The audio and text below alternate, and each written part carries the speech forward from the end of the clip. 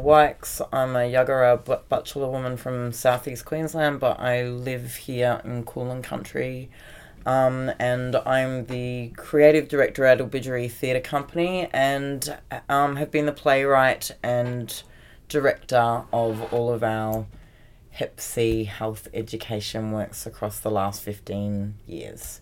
Haven't directed all of them, haven't written all of them, but in some way I've been directly involved as a creative. Yeah. Yeah. And, I mean, do you have a personal relationship with hepatitis? Yeah, I was diagnosed with hepatitis C when I was 19 years old, when I was pregnant with my first child.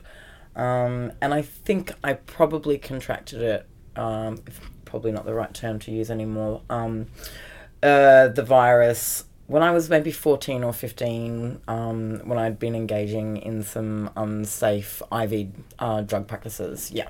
Yeah, for sure. Yeah. Also, like, I'll be sort of cutting and screwing this. So, like, if you want to remain anonymous or there's some parts you want taken out, that's fine. But whatever I'm a pretty open book. Yeah. Cool. I'm a pretty open book. So I guess reflecting on that time, is there anything that sort of comes to your mind, be it positive or negative, when we talk about stigma and hepatitis?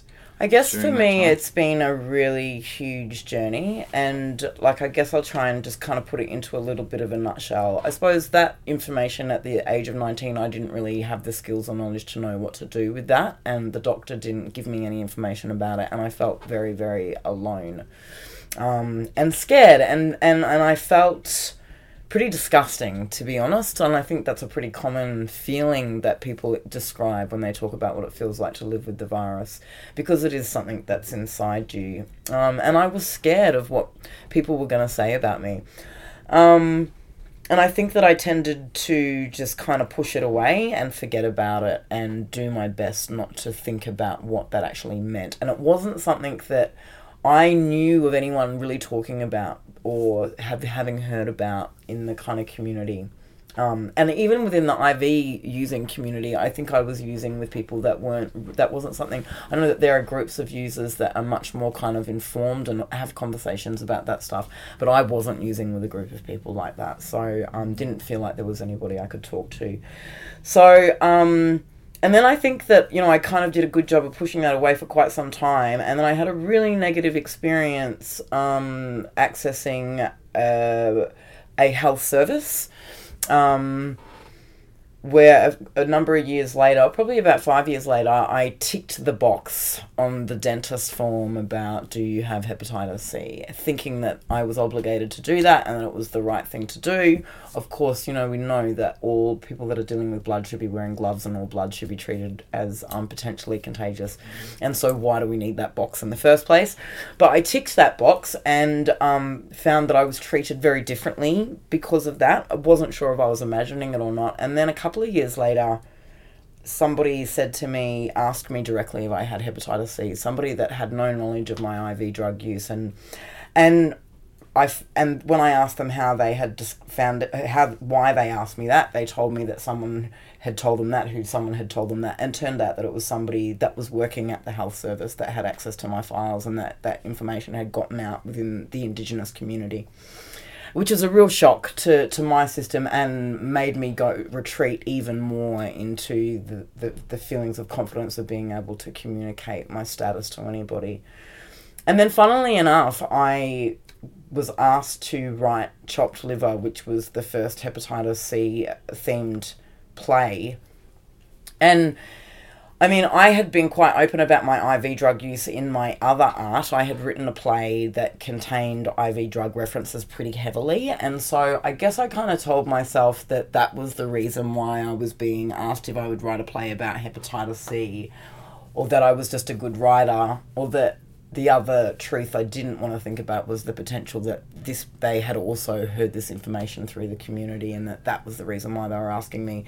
And it was a funny thing because I suppose for the next 10 years, and that play became very, very successful, and while that play was sort of spreading this message around how to live with Hep C, pre-treatment days, how to manage the virus, how to not feel those feelings of shame and stigma, and how to...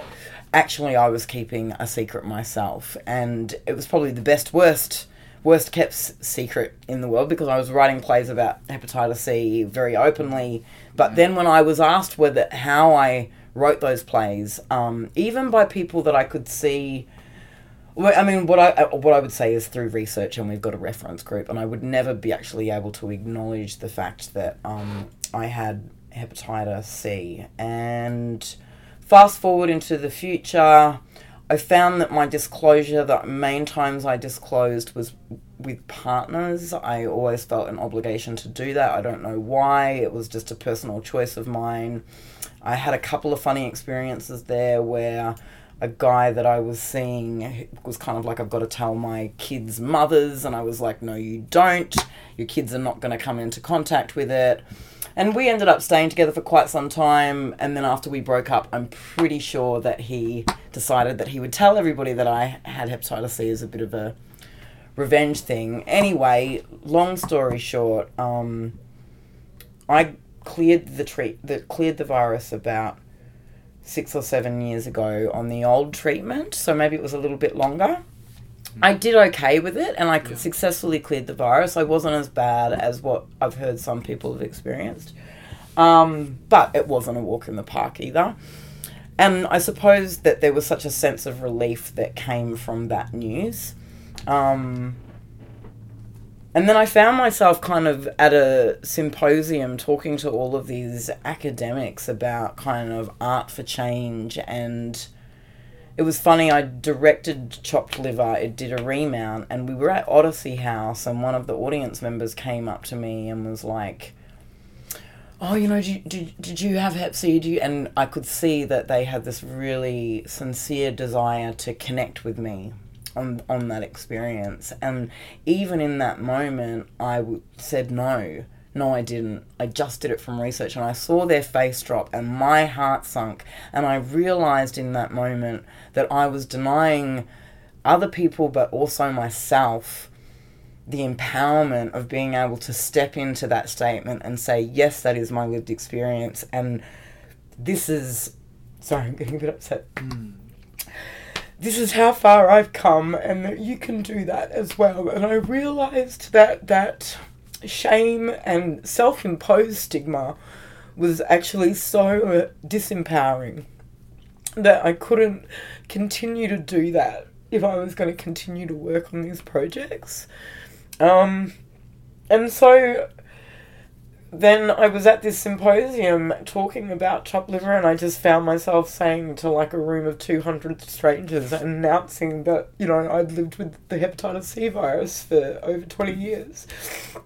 And it was like, whoa, the first time that I had kind of announced that. And the responses were so amazing. And I suppose, the fact that I had to clear the treatment before I could kind of talk about it openly. And even then it was like, and I think I just started practicing saying it out loud to people. And I found it was easier to say to strangers than it was to people that I'd known for a long time, because I suppose the people that you've known for a long time suddenly start doing the maths in their head of how long they've known you, and that the fact that you've never told them, and were there moments, and that's all that stuff that might not necessarily be true, but it's still the stuff that you think in your head, and I suppose the shadow of it's so much bigger than what it actually is. And in fact, 99.9% of people's responses have been so supportive and so just in awe. And now I'm here doing this stigma story with you, and so it was a bit of a funny moment when I saw the hepatitis story, the Hep Hero story come up, because I was like, wow, you've fully come out now. Because a gay guy that I work with, he was like, it's funny, because every time you come out about being gay, you've got to come out again every time. You meet new people. And I guess it's the same thing with hepatitis C. You don't just say it once, and now everybody knows. It's like that information may be offered a number of different times in a number of different situations. Of course, you always have power over that. But once you do say it out loud, sometimes it's also something you can't take back. But I think it's all been pretty positive. So, yeah, that was a really long answer to a short question. No, it's really good, actually. Would you like some tissues or something? Oh, no, I'm okay. I'm okay. That's, so, I mean, when you sort of cleared it and you were at the conference, was that, it wasn't so much a pivotal moment for you, is that right? It was something that is sort of gradual and you have to keep coming back to it. It gets easier, but It it's still was something kind you of have to step over. pivotal in the sense of I never planned to say it. Yeah. And the words just came out of my mouth, and I guess it was almost like a forced coming out. That was kind of like just jumping off a cliff with my eyes closed. And it was sort of a pivotal moment because it was the first time I'd announced it to a room full of people. And then it was quite some time beyond that where I did it again.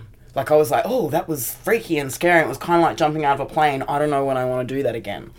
You know, and so then when I started working on this latest work, Viral, Are You the Cure, I think there was so much healing in that space because it was looking much more at the stigma that lays around the virus rather than just at the facts of the virus, and going and doing the workshops and talking with people in the community who were so generously sharing their stories. How could I sit there and not share my own with them? And actually, through sharing my story, gave them the comfort and the confidence to be able to share theirs in a space of trust and exchange. And through that, I just developed so much more kind of strength and realised the power that there actually is in being able to talk about it openly. And I think that that's the place that we need to get to within our community and just in a general way. You know, it's the same like with diabetes. Like, people don't go like, oh my God, diabetes, you know, but this kind of fear around, oh, I might catch it. I think, you know,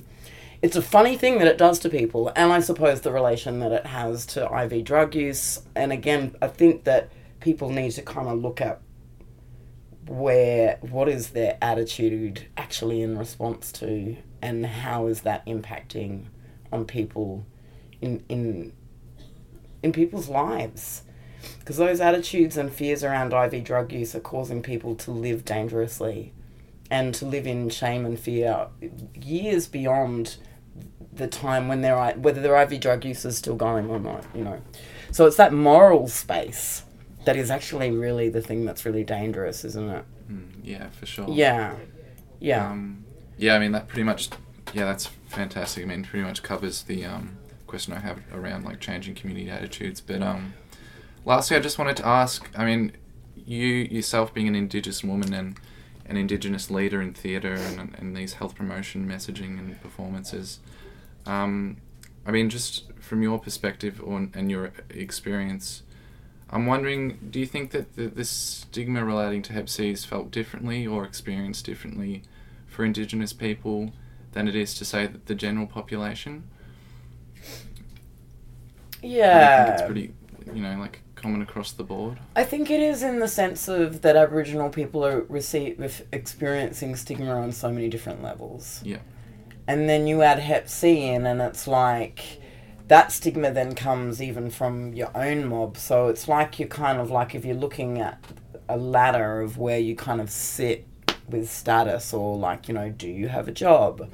What do you look like? Where do you live? What's your level of education? What's the colour of your skin? Do you drink alcohol, drug use, Hep C? It's like you're just dropping further and further down the ladder. And I think that because our community is very small and can be quite cruel in a sense of that information's passed on really quickly, and with that ignorance, and I think it is experienced differently in some ways. I think it's probably more acute, and that there's already so much in the backpack on the shoulders that adding that in.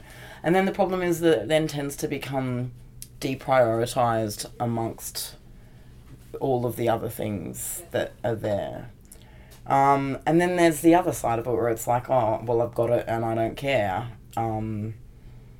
But yeah, I think that the stigma is it's maybe just more acute within the Indigenous community, and it's on top of a bunch of a whole lot of other stuff as well, which is what makes it harder.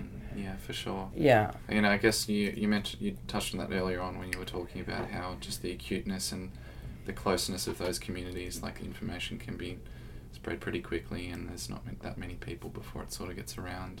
Yeah. So. Yeah.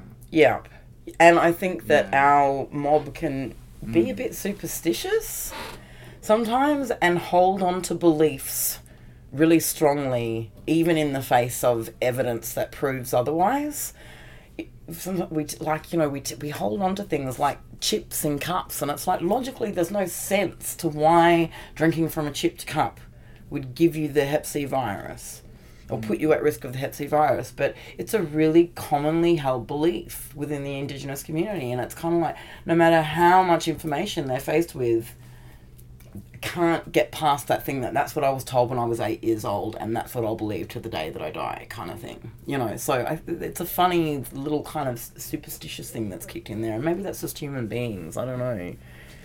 Yeah, for sure. I mean, I guess it's a bit of a cultural thing as well. Yeah. There's nothing wrong with that. Yeah, absolutely. But we definitely hold on to stuff we've been told when we're kids a lot. Yeah. Yeah.